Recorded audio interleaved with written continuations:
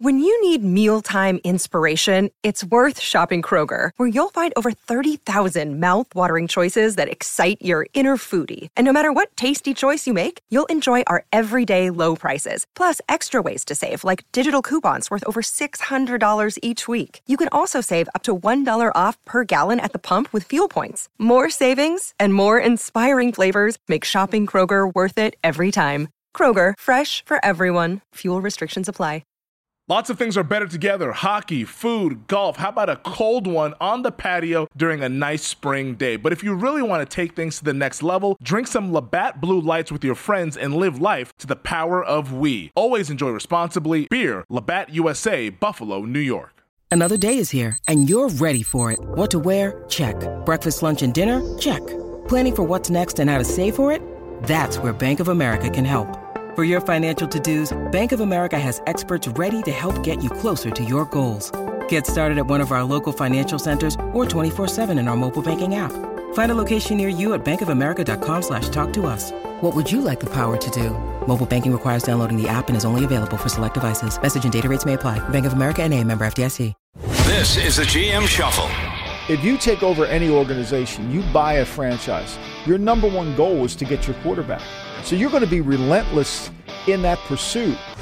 You're listening to the GM Shuffle with Michael Lombardi, presented by DraftKings and VSiN. Here is Femi Abebefe. Welcome to a special NFL Draft edition of the GM Shuffle with Michael Lombardi, presented by DraftKings and VSiN. I'm your host, Femi Abebefe. Michael, it is fantastic to have you in studio. We've been doing these things remote, and now we get to see you in 3D. It's good to be here, Femi. It's good to be out in Vegas. Good to be at the Circa. What a great spot. I mean, my Lord, this is what everybody wants their living room to look like, right? It's got all the bells and whistles. It's unbelievable. Mike Palm, Derek Stevens, incredible job. If you get a chance, you ought to come down here. This is truly a sports fan's paradise. It really is. It really. We were joking like, hey, this might be heaven, or at least that's what we'd imagine it's heaven one would step look like. Closer to it, I can tell you that. I mean, if Rod Serling was here, he'd write a hell of an episode of it, you know?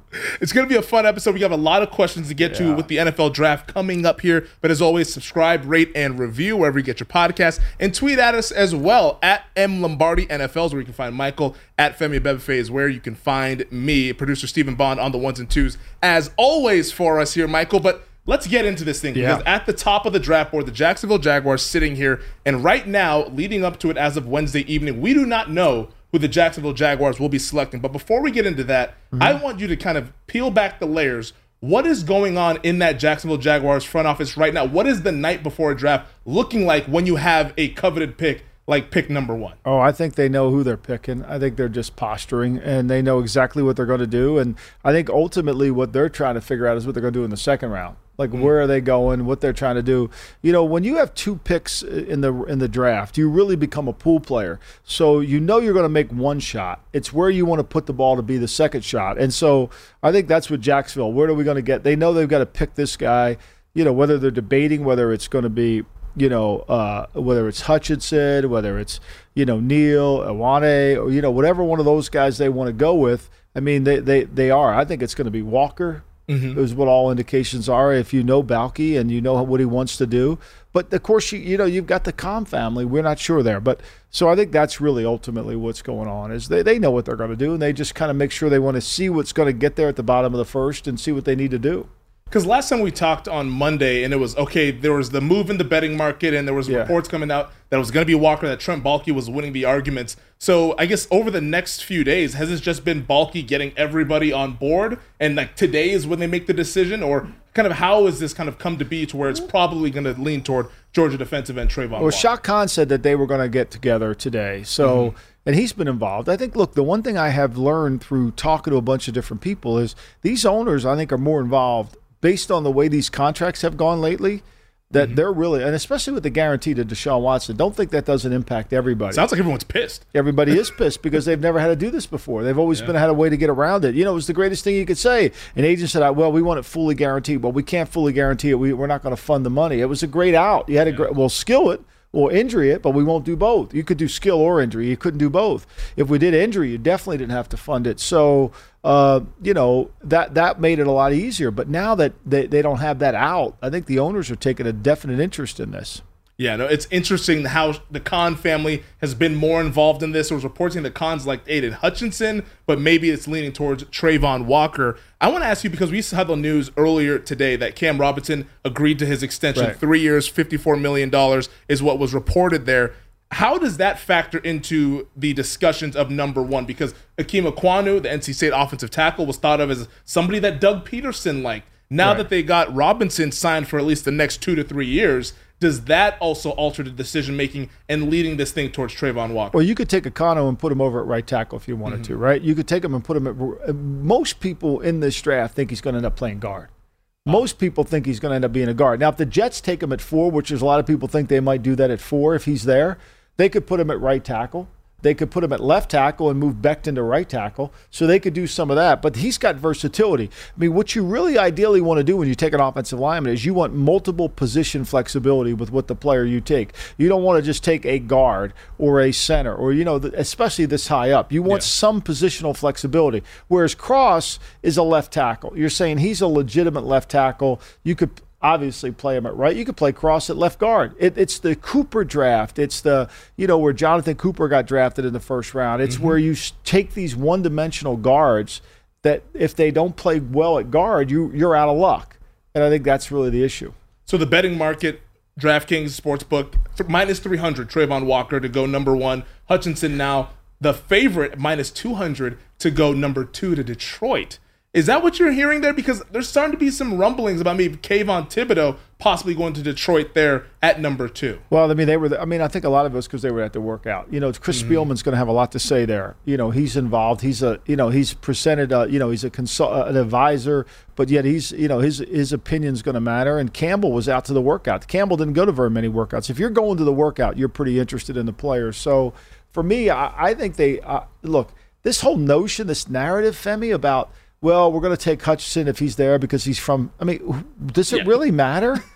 Like, seriously. Is he good is the real question. How many people from Michigan are going to go to the Lions game just because there's a Michigan player playing there? Like, seriously, how naive is that? How stupid is that logic? It comes back to who's the best player. Yeah. Is he better? Is Thibodeau better than the Hutchinson? Well, we never thought Hutchinson was be there. Well, you had to think that. I mean, you're the second pick overall in the draft. There had to be, you had to play every scenario, right? So – I mean, to me, if they think Thibodeau is good enough, they should just take him and don't worry about the PR. Because there was a report that came out that said that Dan Campbell, the head coach, didn't really like Kayvon Thibodeau, but Kayvon Thibodeau told people, he said that he's got me on speed dial. Like, I love my relationship with Dan Campbell. Yeah, so things are being refuted now that we're getting closer to the draft. Well, here's the one thing we will predict that's going to be whoever the Lions pick, he was their guy all along. Yeah. Okay, top of the board. This is the guy we always wanted. All the other stuff was bullshit. This is the guy we wanted. This is the guy we want. This is what we're going to get from everybody. This is the guy we wanted. Yeah. And so I think, to me, look, if you like the guy, it doesn't matter where they go. It matters how they play. And let me say this to you. Tomorrow, when this thing starts, if anybody starts bitching about a guy going too early, they're not paying attention to this draft. This draft could be upside down. It doesn't matter. I mean, they could be players going way before you think they are because there's so many players of equal value. So this whole notion is, well, they didn't go, they took this guy too early. No, they didn't take him too early. That reach word. Yeah, like that. This draft is all reach. Yeah. Is there anything that would surprise you in those first 2 picks there? Like, because it sounds like you think that it's going to be Walker, and that's what you've said, that you've been hearing that over the course of a couple weeks here, that it's going to be Travon Walker to Jacksonville, either Hutchinson or Thibodeau at 2 to Detroit. Is there any other scenario that could possibly surprise you with those first 2 picks? If Detroit took Sauce Gardner at 2, at corner, that would be a little surprising. That would surprise. If the Jets took a corner, if they took a corner, that would surprise. I mean, to me, if you take a corner in the top 5, he better stack up to the great corner. I mean, Rob Woodson was the 9th pick overall in the draft, okay? Like, that wasn't, like, he wasn't, and he's one of the greatest corners of all time. Plus, he played safety. Deion went 5th. Like seriously, you better make goddamn sure that guy is not a good corner, a shutdown corner. Yeah. Like, he can go over Jalen Ramsey. He went 5. You put him on anybody, he'll cover anybody, right? Yeah. So, like, you got to make, to me, that's what the part we miss. We just say this guy, they need a corner. You take somebody the 5th pick in the draft, you better make damn sure he's in the top 5 at his position or has traits to be in the top 5. You think Sauce Gardner is that guy, or maybe? Well, he's Derek got great Stingley? size. He's got great size. He can play press. They played it at Cincinnati. He's got long arms. He can run. He's tough. I mean, he's got all the criteria you're looking for in a corner, and you got to see, and he deflects the pass. I mean, he deflects the ball, which is critical, right? You got to be able. One thing about evaluating corners, you want to make damn sure you see them get their hands on the ball. It's like evaluating a basketball player on defense. If he doesn't have any tips or if he doesn't have any ways where he's never in position to get his hands on the ball. It's like we always say this all the time. Baseball center fielders, the guy that wins the Golden Glove usually gets his hands on a lot of balls, right? Now, he might make more errors than you think, but because he's getting to balls that nobody else gets to. So guys that are great get to their hands on more footballs than anybody. It's just part of being great. You're just around the ball more. Yeah, it's interesting because Sauce Gardner, Derek Stingley are the corners that we're hearing who could potentially go high.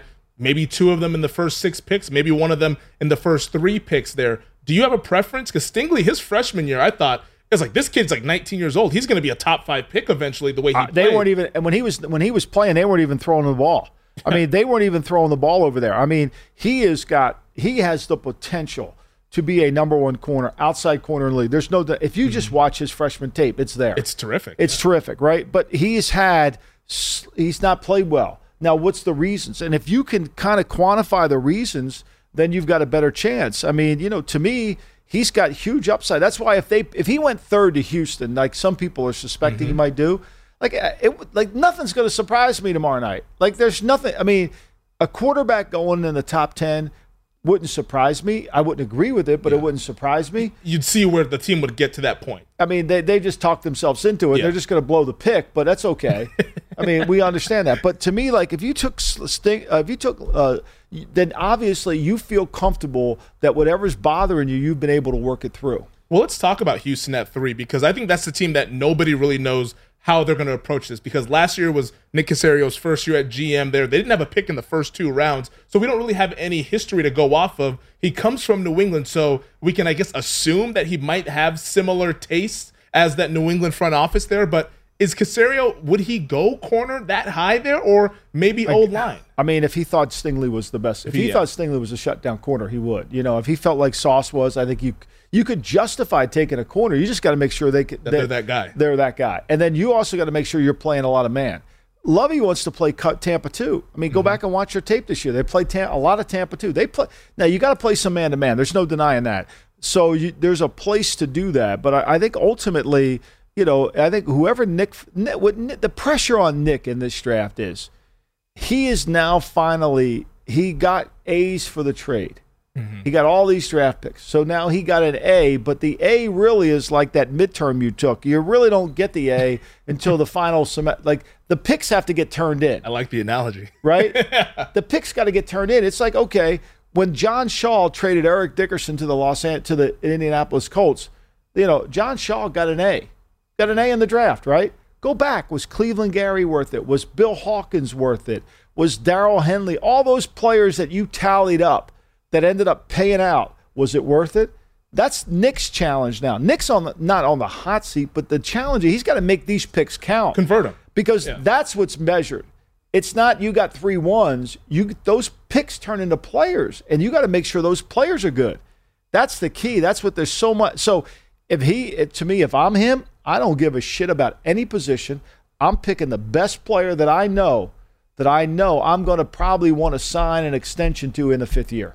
Those picks having to convert almost reminds me of the Rams trade with the now Commanders when RG3, when you saw Washington go up to 2, and everyone's like, the Rams got all these picks, and it came nothing. Nothing to it. It's like all these. It's go through any of this. I mean, go through any of it. When the Minnesota Vikings traded Fran Tarkenton, for all the Giants picks, they ended up getting Alan Page. Okay, that's worth it now. We got Alan Page. We got a Hall of Fame.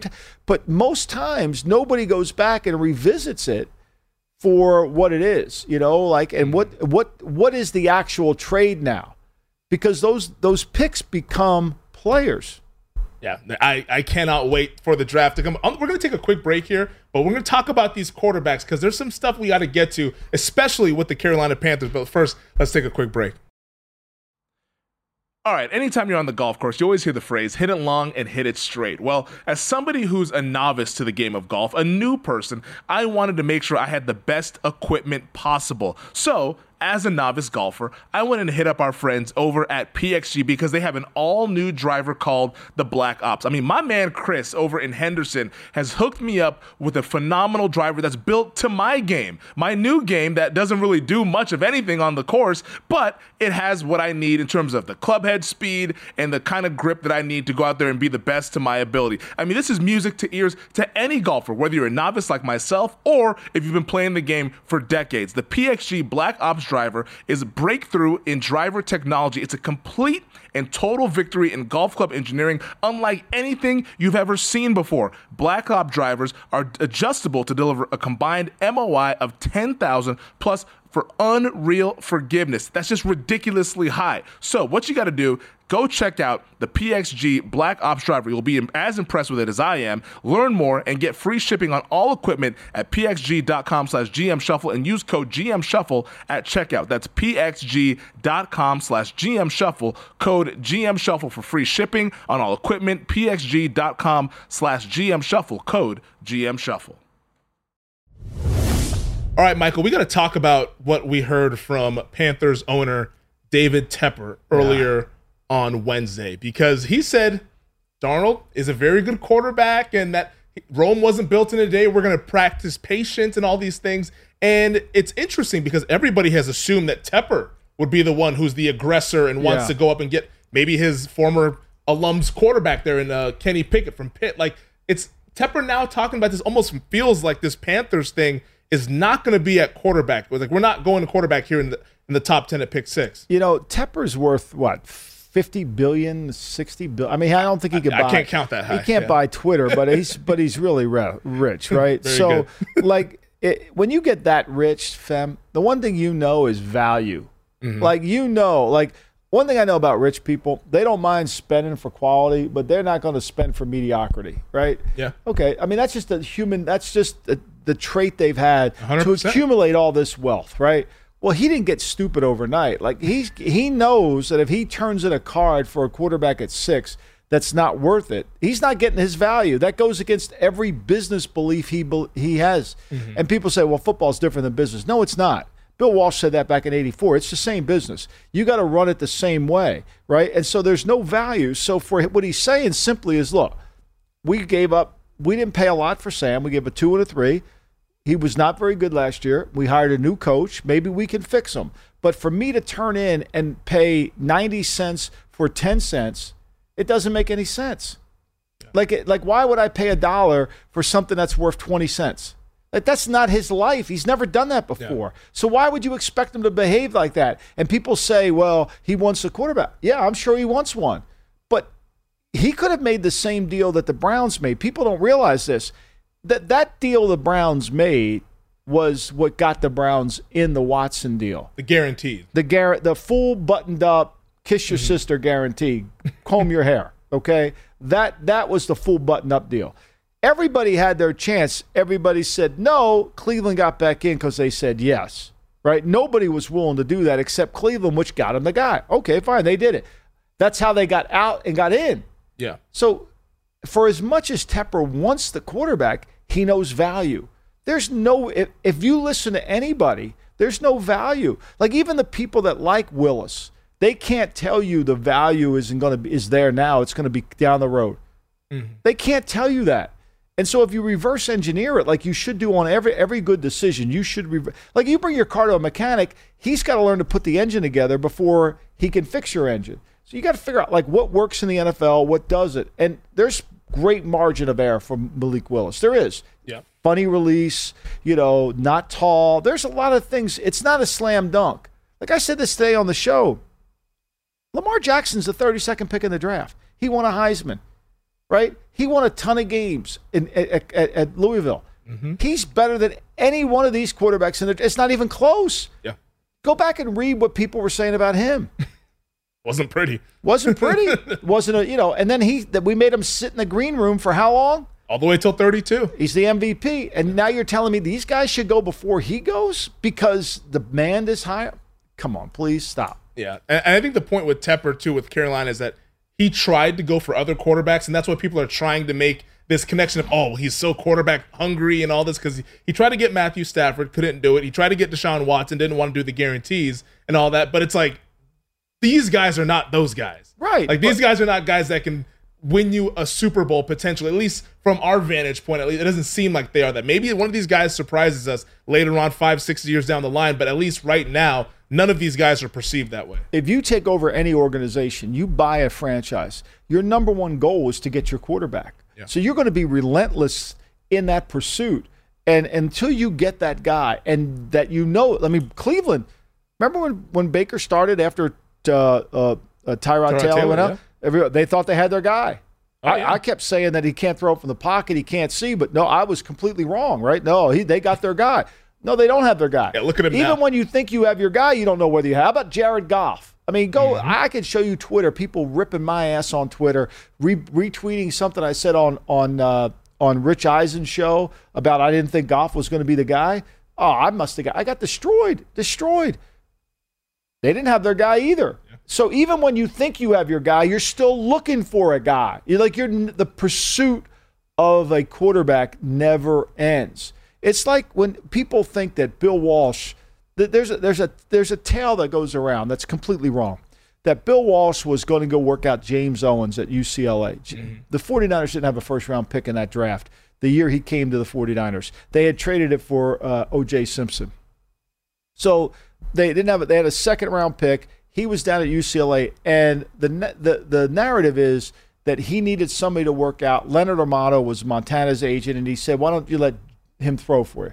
Okay, so he threw for him, and Bill fell in love that day. That's not true. Like, Bill had watched the player. He knew the player.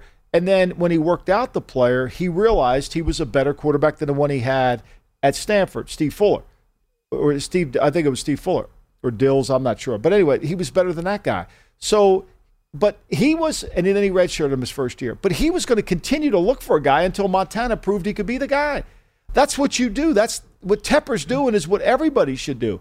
It's what Seattle did when you were up there. They had, they trade for Charlie Whitehurst. Yep. They signed Matt Flynn. They draft Russell Wilson.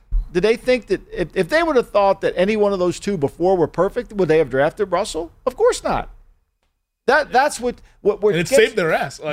What gets teams in trouble is when they say we're good. We're good. When you're not good. That's interesting, because these quarterbacks, I get what you're saying with, like, you want to always keep looking for them. And is that why we're going to see these guys go in the first round? Because it's almost like teams are almost taking lottery shots of, okay, maybe this Willis kid can be good. Maybe the Pickett can be good. Maybe Corral can be good. But see, like, if I were Cleveland last year, you were in striking distance to get – now maybe they didn't like Mac Jones, okay? Mm-hmm. Maybe they didn't like Justin Fields. I don't know this. But you knew you weren't paying Baker Mayfield $40 million. Yeah, they made up their minds. Yeah. You knew you weren't going to pay him. So you better have drafted a quarterback. Now so what happened? How did they get out of it? Well, they had money. But they compounded the problem. Say they drafted Fields last year. Baker would have been furious, right? He would have been all upset. He would have been crying. We'd have to give him a hanky, and all that. But they wouldn't have to give up all these picks for, even when you get one, like, then you have to ask yourself the question, say you draft Malik Willis. Are you paying him $50 million a year in 5 years from now? Well, you better see a lot in those first 3 years. The chances are you're probably not, right? So, okay, so now I'm going to be looking for another guy in 3 or 4 years anyway. Right? Yeah. Like, how does this you can't just it's sustainable and solution based. With everybody that runs mock drafts, they do it because it solves a problem. It's solution based. If you're building an NFL team, you want to be sustainable based. So you got to be able to pick the guy that sustains the franchise. Josh Allen can sustain the franchise. I thought Josh Allen was inaccurate. I didn't think he would be nearly as good as he was. He's right. Lamar Jackson, I thought would be a good pro. Whether he's going to turn it around in the passing game, we shall see. But he can sustain a franchise. Mm-hmm. Whether he can win a playoff game, that remains to be seen. And I think that's ultimately what you have to. You can't stop your search. You can't. You can't because the game is too hard. Now that we've built these quarterbacks up, one might say, or tore them down, how many do you think we end up seeing go on Thursday? Because we've seen their draft props. They're starting to creep up. 2.5 now? It was 2.5, but even like positionally for a guy like a Malik Willis, his over-under starts at 10.5. Now it's like 14.5. Pickett, well, 10.5. Now it is 16, 17.5. Like, I think people have seen it. People are catching on. It almost. I think what's happened is, and I've said this before, I think people are actually talking to teams in the league. I mean, I was on the phone today with a team that needs a quarterback, and they don't have any first-round grades on any of these quarterbacks. I mean, and they need one, and they probably wouldn't pick them if they had if they were there in the second.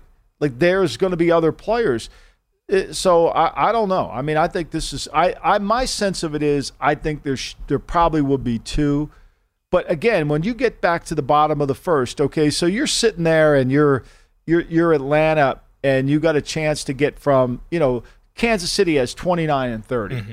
Right? And so if you're at the top of the second or near, would Kansas City trade you so you could get – because here's the other thing you got to have. You take Willis and you go and you draft him in the second, you better know in 3 – he's not playing next year. I'm just going to give you that clue. Next year when you're sitting here at Circa, you're not going to watch Willis. Okay? Willis. He ain't going to be any of those big screens, right? There's no chance he's going to be on the – neither is Matt Corral. He ain't going to be on any of those big screens. Maybe Pickett might. Even if, say, Pittsburgh picks one, Trubisky's going to start. Yeah. So, but if you get the 5th year, but if you take him in the second, you only got 3 years to make up your mind. That's a tough situation. Yeah, it's just I'm curious to see because I think one of these teams, in my opinion, is going to get desperate and take that 5th year option and be like, okay, or let's say Pittsburgh takes Malik Willis 20. A team could get trigger happy of like, oh man, we might lose out on Pickett if we don't take him here now. Like, let's get back into the first round and try to trade for him to get that 5th year option and get our quote unquote. It'll be interesting to see what Detroit does at 32. Yeah. If they decide that, because if they want to move on from Goff, then they probably have done all their homework and due diligence on all the quarterbacks in the draft, and they know there's going to be one of them that makes it to them, whether it's Corral, whether it's Sam Howell, whether it's, maybe Malik Willis. Maybe he makes it to him. Mm-hmm. You better do all your work. Maybe Pickett makes it to him. I'm not sure. But would they turn that pick in? See, the problem is if you want to get rid of your guy, the reason you don't get rid of your guy is because you don't have a guy to replace him. Yeah, we have a question actually from Twitter. Jeremy on Twitter says, do you think that this is the type of year, let's say Detroit, they have picks 32 and 34, would they package that to move up for a Ritter or a Pickett or a Willis if they were to get outside the top 20? I don't think they need to move up. You think those guys will just fall to them right there? I mean, they could turn this. I mean, Ritter could be 32. Now, some people think Tennessee could take Ritter down at the bottom of the first. Mm-hmm. I mean, look, one thing we know for sure, when you get down to the bottom, when you get the Green Bay's pick at 22, let's say Pittsburgh at 20, that's going to be a quarterback alert, right? New England's not picking a quarterback. Green Bay's not picking a quarterback.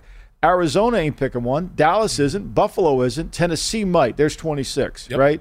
Tampa's not. Green Bay not again. Kansas City certainly not. Cincinnati's not. See, so when you're in the draft room and you want to move into the round, what you're doing is targeting teams to get ahead of the team that might pick a quarterback. So if you think Detroit might do it, Mike Brown won't trade 31 to you because he doesn't trade very much. So you're trying to call Kansas City. You're trying to think about that's how you're trying to play that game. But that's the only way I see them going in the bottom of the first if somebody tries to do that just to get ahead of. But then if they get to the second, I think you'll see some teams trying to make a move to get up there. The team that picks right before Tennessee is Buffalo at 25. And I want to ask you about that when we come back because a team might want to move up to that spot for the Buffalo Bills to maybe secure their guy before Tennessee pulls the trigger.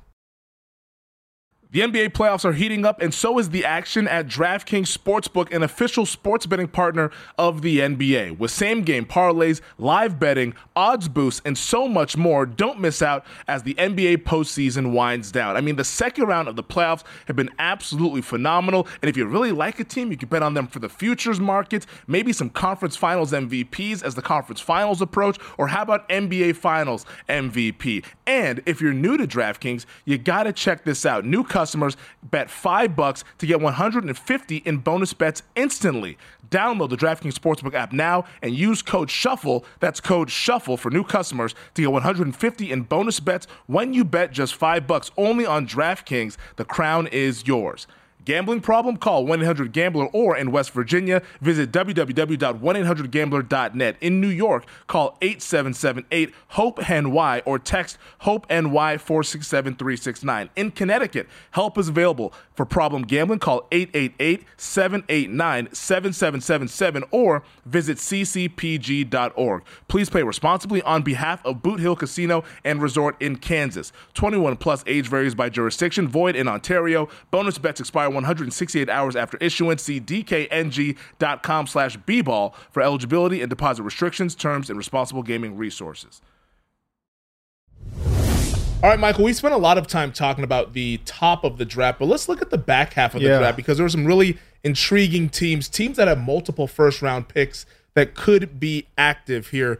What do you make of, let's say, a Green Bay or a Kansas City that has multiple picks, also a wide receiver needy? What could those teams possibly do here on Thursday? I mean, I think if they're really smart, they have the ability to maneuver if they can, right? They can get extra picks if they want them, and they can also get a player that they want. You know, Green Bay would do that. I mean, Green Bay certainly could pick a guy that they really like. I think a lot of it, when you're at the back of the draft, it really is about what comes to you. Like, there'll be an unexpected player that makes it to you that you probably said, okay, let's take this guy. You know, we should take him and see. And it may not be the position you want to take. In this draft, I think if you have multiple picks, you got to throw out your team need board and just take the best player, because it's so hard to fit good player with need in a draft that is kind of doesn't have a lot of great players in it. So I think that's what I would do if I were them. I would make sure. And look, the receiver board, everybody's going to, they have 6 receivers. Well, I don't know what the number is on receivers. I think we're up to 7 now. Step to 7. Why not have 10? We should just take 10, you know? I mean, so, you know, I think that the thing is, you're not going to replace Tyreek Hill's a number 1. I've said this so many times. It's very hard to find a number 1. Like, Deebo Samuel's a 1 receiver, but he's a 1 in a different way than a true number 1 is. He's not going to line up outside the numbers and win. He's a get the ball in my hands, I'll break tackles, I'll make big plays, I can run with the ball. That's a different kind of receiver than when you've got an outside guy that can win like that. So I think that's kind of the way I see it. I think that's the bottom of the draft. You really can't predict the bottom of the draft. You have to have your horizontal board really aligned perfectly. Because that's the interesting part, because we always hear teams say, on any given draft, the average amount of first-round picks in a given draft is about 18, maybe 20 in a good draft. In a year like this, where there can only be maybe 14 guys who have true first-round grades, do you think one of these teams that has multiple picks can just say, okay, we're hanging back here, we have these 2 picks, but we're not going to get a first-round caliber player, let's move up and then go into the top 12, top 15. But now you're paying a premium for mediocrity. You're moving up to get, if you thought the guy was a legitimate player, but you're going to give up a really good pick to move up to get a guy that maybe you could get later. It could be like a double. It could be, you know, and so now you're overpaying.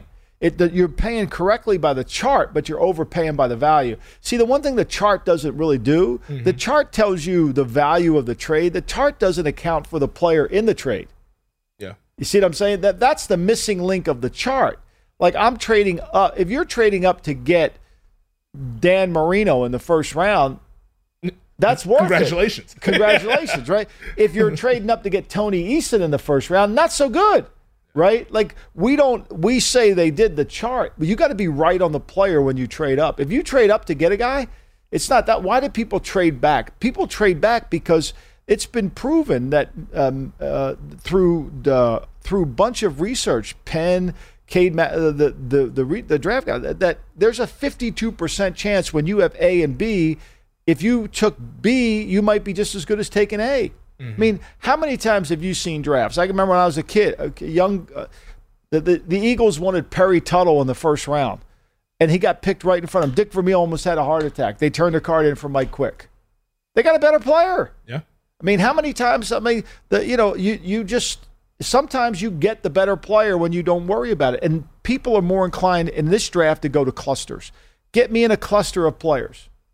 It's interesting, though, because trading down in this draft might not be as easy because, like you mentioned, nobody wants it. Nobody wants to do it. So if you're the one team, like let's say if you're a Kansas City or you're a New Orleans or a Green Bay, if you're that one team that actually wants to trade up, could you be able to get it on the cheap? Because a team like Carolina might be looking to just bail at 6, or Seattle might be looking to bail at 6 because we know those two GMs have a propensity to try to trade down. Like, might it end up being a little cheaper than normal drafts where it's kind of a punitive price to move up? In 86, this is a long time ago, in 86, we were going to pick one of 3 players, and they went in perfect order. And then we made a trade with Dallas, and Dallas traded up 2 spots. So we bought a half hour to kind of reconfigure our plan. And then when we got that half hour, we still didn't know what to do. And Buffalo was going to come up. They wanted to pick. They were going to pick Will Wolford, who ended up being a career left tackle for them, a really good player. And they were holding firm, and we were trying to get him. This is a 12-round draft. We were trying to get him to throw a 9th-round pick in there. And finally, Walsh just says, look, this is a better move for us. We don't need the 9th. Let's just make the deal. And he told McVay, who was the general manager, just if they'll close it for this, close it. It was more important to make the deal than it was to win the deal. You follow me? That hasn't been the mentality here. This is the kind of draft where if you're Matt Rule at 6 and you really want to go to 10 because you don't want to pick, say there's not a tackle there, say there's not a left tackle. They get wiped out at tackle. Say you get wiped out and you want to go, and 10 wants to come up or 11 wants to come up, and they're offering you slightly less than the chart. Unless you feel strongly about the guy you're going to turn in, you should probably take slightly less than the chart. This is what I think we might see this week. You might take less for the chart because you just say, you know what, I'd rather not win the deal. I'd rather go down and win the day as opposed to the deal. I think that could play into it. Again, when you trade down, you got to know what you're going to get when you go down there. You got to say, I'm going to, you don't know who, but you're going to say, I got one of these 5 players. Yeah. I mean, the Dallas Cowboys did that in 2013. I believe it was. They were sitting at 18 and they were on the clock. They're like, oh, we don't really like anybody. And they took less from San Francisco, who moved up and got Eric Reed. They ended up taking Travis Frederick, who ended up being a pretty good center for them. So yeah, they didn't want. They were going to take if they would have gotten stuck, they would take a Frederick right at there 18, and they would have gotten ripped and said you can't take a center there. They got ripped at 31. Of course they did. Of course they did. Ended up being a pretty good player there. That's the fascinating thing to me about these trades is because you want to get the value, but then you also might not like the player there at, let's say, pick 8 or at 11 or so. So with that being in mind, do you think we're going to end up seeing quite a bit of trades with all these teams having – I mean, 8 teams have 2 first-round picks. Is it going to be a trader's market here? I think there'll be trades, like there always is. But it always used to crack me up when somebody would say, I like that player at 15. I don't like him at 11. Like, really? Are you serious? That tells me you don't like the player. What is that? That's exactly. You're just what you're trying to do is not put your name on the player. Yeah, that's what you're trying to do. Which is a lot of people do that. So for me, I like. I think to me, if you want to move down, if you're a team like I read this morning, the Giants they're getting phone calls on 7. Mm-hmm. They're not getting any calls on 7. Nobody knows. They might get some on draft day. They're trying to stir up some interest. I was going to say, did the Giants sell them that? That's an advertisement. That's a billboard on the turnpike, And so they're trying to get some advertisement. But the reality of it is you might have to take less. You might lose the deal. Yeah. Again, the trade downs are linked to the players. It's the value of the player. Do these trades ever get worked out in advance? So, like, let's say today, right now, when teams are playing the mock draft scenario, saying, okay, if this 8 picks go this way, here's what we might do at 9. Do you think that these teams are actually making calls the day before and are saying, hey, if this player is available, are you interested? We can make a deal. Look, say you're at 12, Minnesota's at 12, and New Orleans or the Chargers are at 17. You call up your friend at Minnesota who's ever in charge of making deals, and you say, hey, would you guys thinking about moving? We might move depending on if our guys there or not. Okay, great. So But going into it, teams that'll move and teams that won't move. And even when you think you got a deal with a team that you're going to be able to move with, they bail on you at the last second because, well, we want to turn the guard in and pick the guy. Mm-hmm. We didn't. I mean, it's the great story of Joe Montana. I mean, when Bill Tobin left his house in Chicago, the morning of the draft in 1979, his family, his wife Duke, his son, were kids. And they love Joe Montana. They're Chicago, Notre Dame, all that. Yeah. He said, "Hey, look, if Montana makes it us in the 3rd round, we'll take him. Don't worry, he'll be a Bear." Well, what happens is, when the 3rd round comes, I think Willie McClendon, the running back from Georgia, ends up being there in the third, and instead of taking Montana, they take the back, even though the plan was to take the back, right? And they take the back, and Montana goes to the 49ers, okay? Wow. Nobody knows this story, right? So the reality of it is that is sometimes what happens when you're trying to make a trade. You think you have it worked out, but then something that you would never have anticipated happens. Yeah, life happens. and then all of a sudden you're out. And all of a sudden Joe Montana could have been a Bear. Wow. He was one step away from being a Bear. They turned in the running back, even though Tobin told his family if he's there in the third, he's ours. That's the morning of the draft. And that rewrites the course of NFL history. That rewrites the course of NFL. No, that's how close it is. That's crazy. That's what happens on these trades. So what you do is you plan to call these teams and you have it all worked out. But at the end of the day, nothing's final until the clock. So Washington's on the clock, and you're the Chargers at 17. You call up Martin Mayhew or Marty Horney and say, hey, you guys ready to move? Yeah, what are you going to give it for us? Well, the chart says this. Here's what it's going to cost to go from 17 to 11. We'll do that deal. We'll get back to you. They hang up because they got 12 minutes. So now you're waiting. So what you do at 17, you don't sit there and wait for them to call you back. You're not the mate. Then you call 13. Then you call 12. You call right Minnesota. Them, you get, hey, we'll do this if our guys. Would you do this trade if our guys there? Minnesota. Well, now they know who they might get. Call us back when we're on the clock. We might do that. Okay, boom. Then you called Houston.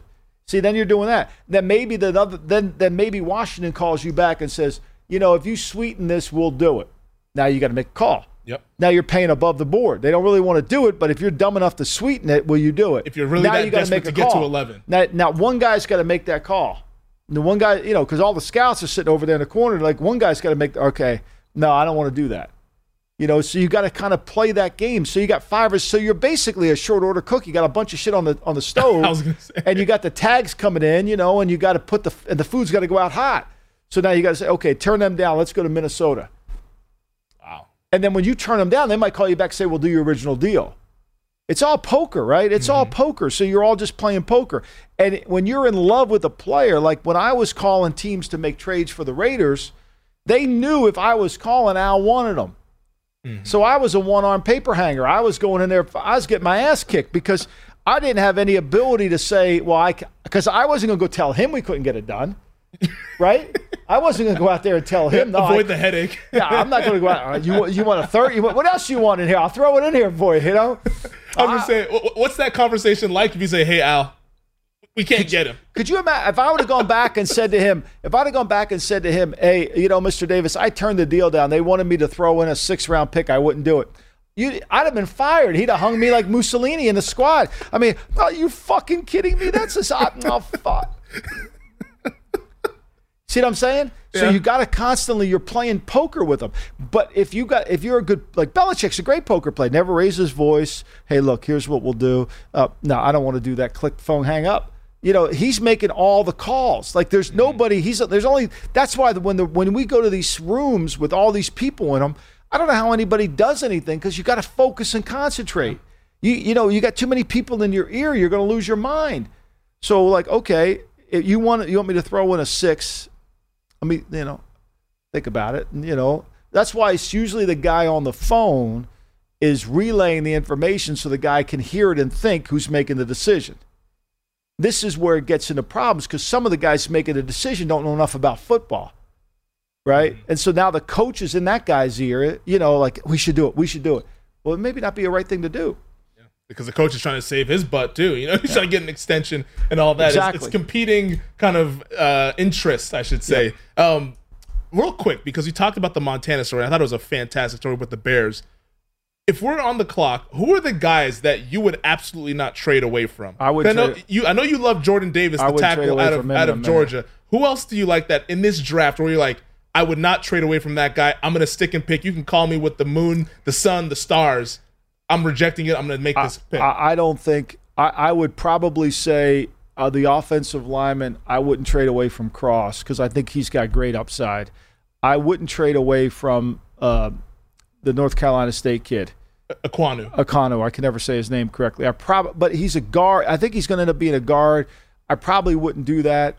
if I felt like, but other than that, I think I would be open game for everybody. I mean, I think this is a draft not to be a lover. I think the people that have good drafts tomorrow and Thursday and Friday will be the teams that don't love a player. But to me, I don't understand it. I keep saying it.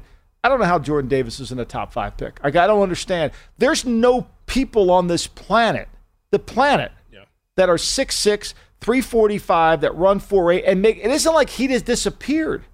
Like when Chester McLaughlin came out, the great Chester McLaughlin. Chester was a great player, but Chester walked off the field in the Gator Bowl, or not the Gator Bowl. It was the Citrus Bowl. It was one of those in Tampa. I get the Citrus, one of those. Outback Bowl, maybe. Right. They had 5 different names. He literally walked off the field. He was a hard guy to coach, and they told you that at Clemson. They told you, hey, he's hard to coach. He's not going to be easy for you. But you knew what you were getting into. Whereas this kid's, 4.85. I don't. You almost have to watch the video twice to be like, is this real? The guy has quickness. Yeah. He's not like a lumbering lumbering, like, what human being on planet Earth does what he does? Like, nobody. And you look, the one thing about being a defensive line coach in the National Football League is you've got to almost be a lion tamer. You need a top hat, a cane, and a whip, because those guys are just wired differently, right? Mm-hmm. And if you're too nice to them, and they're gonna play nice. Like, you got to be like a boxing trainer. You got to go in there and really work them. You got to be like, you got to really get after them, and you got to have a kind of a mindset. You get somebody who can crawl up his ass and really get him to get what you got to get out of him. I just don't. I mean, like, to me, I don't. Ndamukong Suh went the first pick in the draft. Like, tell me, like, why is he better than Jordan Davis? Yeah, and Jordan Davis played on a defense that dominated. Yeah, Suh was amazing at Nebraska, but this Davis kid, he was my favorite player the entire college football season. I absolutely loved him. You loved him because he made plays. Like, I could see if people are saying Lombardi, he doesn't make any plays. Oh no, he makes plays. He's disruptive. Well, he can't rush on third down. Well, okay, I'll show you what he could do on third down. He's going to line up over your little shitty center, and I'm going to tell him to push that center back as fast as he can. Yep, right into your quarterback's lap. And we know that every single quarterback says, I don't mind the pressure on the edges. I absolutely hate it. When somebody's in my face, I hate it. Like, I don't understand it. To me, I just think, it's just, I'm missing something. We're overthinking it. But hey, let's take a quick break. On the other side, I want to give you some fun first player to be drafted head-to-heads that I think we can have some fun with here. Don't go away. This is the GM Shuffle with Michael Lombardi.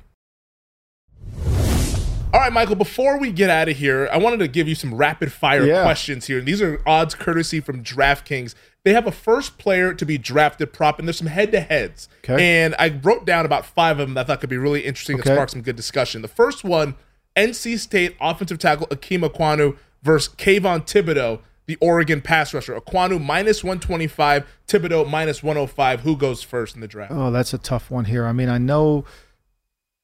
I have Ekwonu on my board rated slightly higher than Thibodeaux.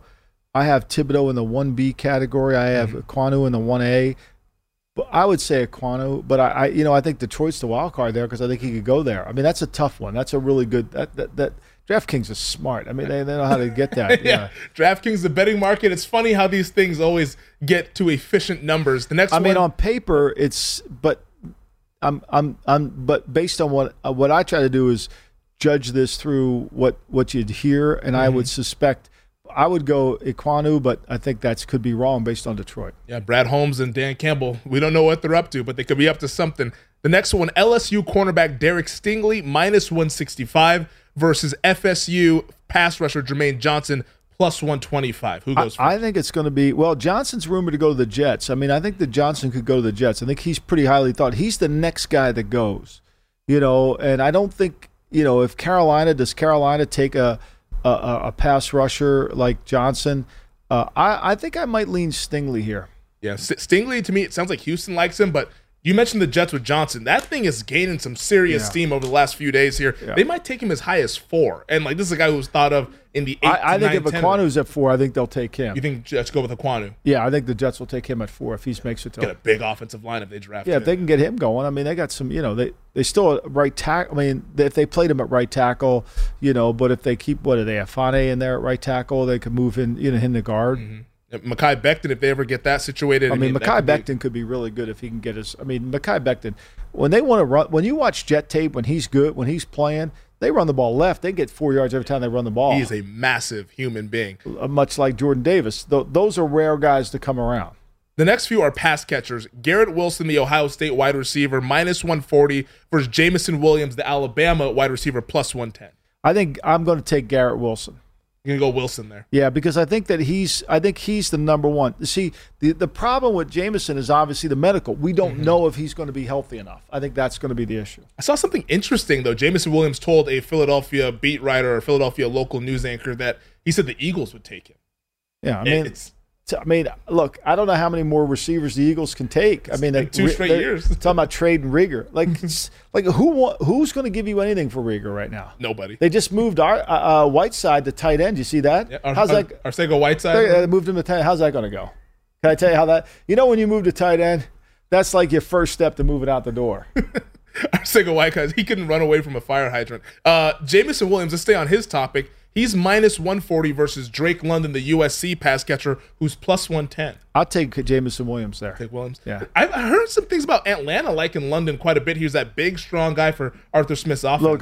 Look, if they took him at 8 or 9, I am not going to question anybody's judgment on the draft in terms of taking a guy too early. It's whatever your flavor of ice cream Whatever is. you see it, everybody evaluates differently, and every scheme is different. That's the one thing I don't think we talk enough about is if you play third base for the Mets and you played in the 1 o'clock game and the Mets and the Yankees are playing at 7 and you got traded to the Yankees, you could drive right over to the game and you could play for the Yankees that day at third base. It wouldn't matter. Baseball's baseball. Football, if you're a right guard for Kyle Shanahan and you get traded to the Las Vegas Raiders to Josh McDaniels, you're going to take a little while to figure out what you got to do. The techniques, the fun, they're all different.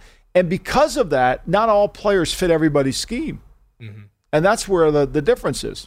Yeah, and that's usually what ends up deciding these draft orders. One team's like, hey, this guy is our scheme guy. This guy's not, so we would never take him. And that's kind of how these things work themselves out. Last one here, it's a wide receiver versus a cornerback. Ohio State's Chris Olave is minus 125 versus Washington's Trent McDuffie, the cornerback, minus 105. I think I'd take McDuffie here.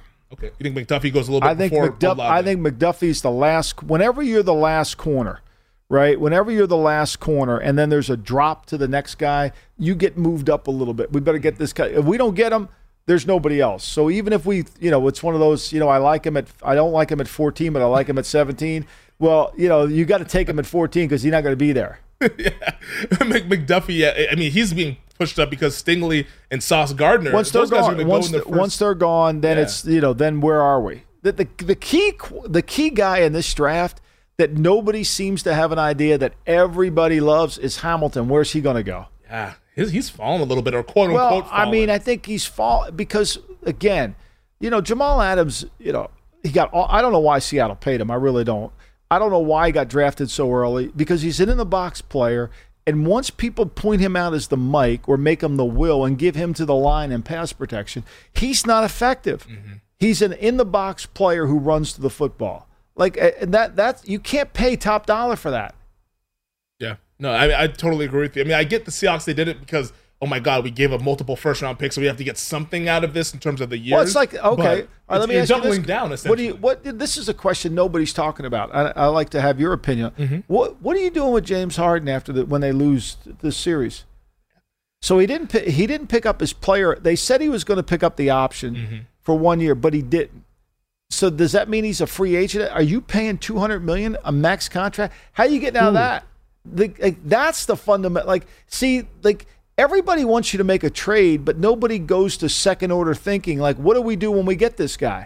Yeah. Are we really going to pay Jamal Adams all this money after we gave up 2 number ones? I get it. They love him. They think he's a good player. He had 11 sacks 2 years. I get all that. Same thing with Harden. If you're Daryl Morey and you just traded all this. you really didn't trade all. You traded draft picks, right? Yep. You traded 2 players who are going to be free agents. The guy who doesn't play basketball. The guy doesn't want to play basketball anymore, right? So you really didn't trade anything. You did, but you didn't. Mm-hmm. But the question is, you put your team in. You were going to put your team in jail if you give him this extension when he hasn't been worth it. So what do you do? See, you got to ask. But the same thing comes down to these quarterbacks. Are we going to give Malik Willis a 5th year? Do we think he's good enough to play 10 years? Do we think Pickett's good enough? Like you got to shape the question. Yeah, it's almost like a poker player who's pot committed. You're like, gosh, I put already so many. I got to call just so we're on the river. Like I got to call, and it's like, man, like you're losing. You know he's got a good hand over there, right? I mean, look, Matt Damon knew when he didn't lick the cookie, he was he was going to win it, and Matt Damon also knew he had a good hand in the last hand. And look how pissed off that Malkovich got at him. KGB. The KGB guy, they love it. Isn't that great? It all comes back to Rounders eventually. But gosh, we could have talked draft for hours. We're going to get the opportunity to talk it Thursday night. Will be part of VSiN's draft night coverage. Look out for that 4 to 7 West Coast time, 7 to 10 over on the East Coast. Also, we'll have a draft recap podcast on Monday. We break will down all 256 picks that we saw in the draft. Who won the draft? Who lost the draft? Who reached? Who was able to no grades. We're not giving out any grades. No grades. But we will evaluate what you do. But Baltimore will get an A, I promise. The Ravens will get an A in their draft. I think they pay for those, I think. They get those, yeah. But that does it for the podcast. Thanks for listening. As always, subscribe, rate, and review wherever you get your podcasts. Thank you to Michael. Thank you to Stephen Bond, our producer, always on the ones and twos. Thank you to DraftKings and VSiN. And we'll talk to you guys soon.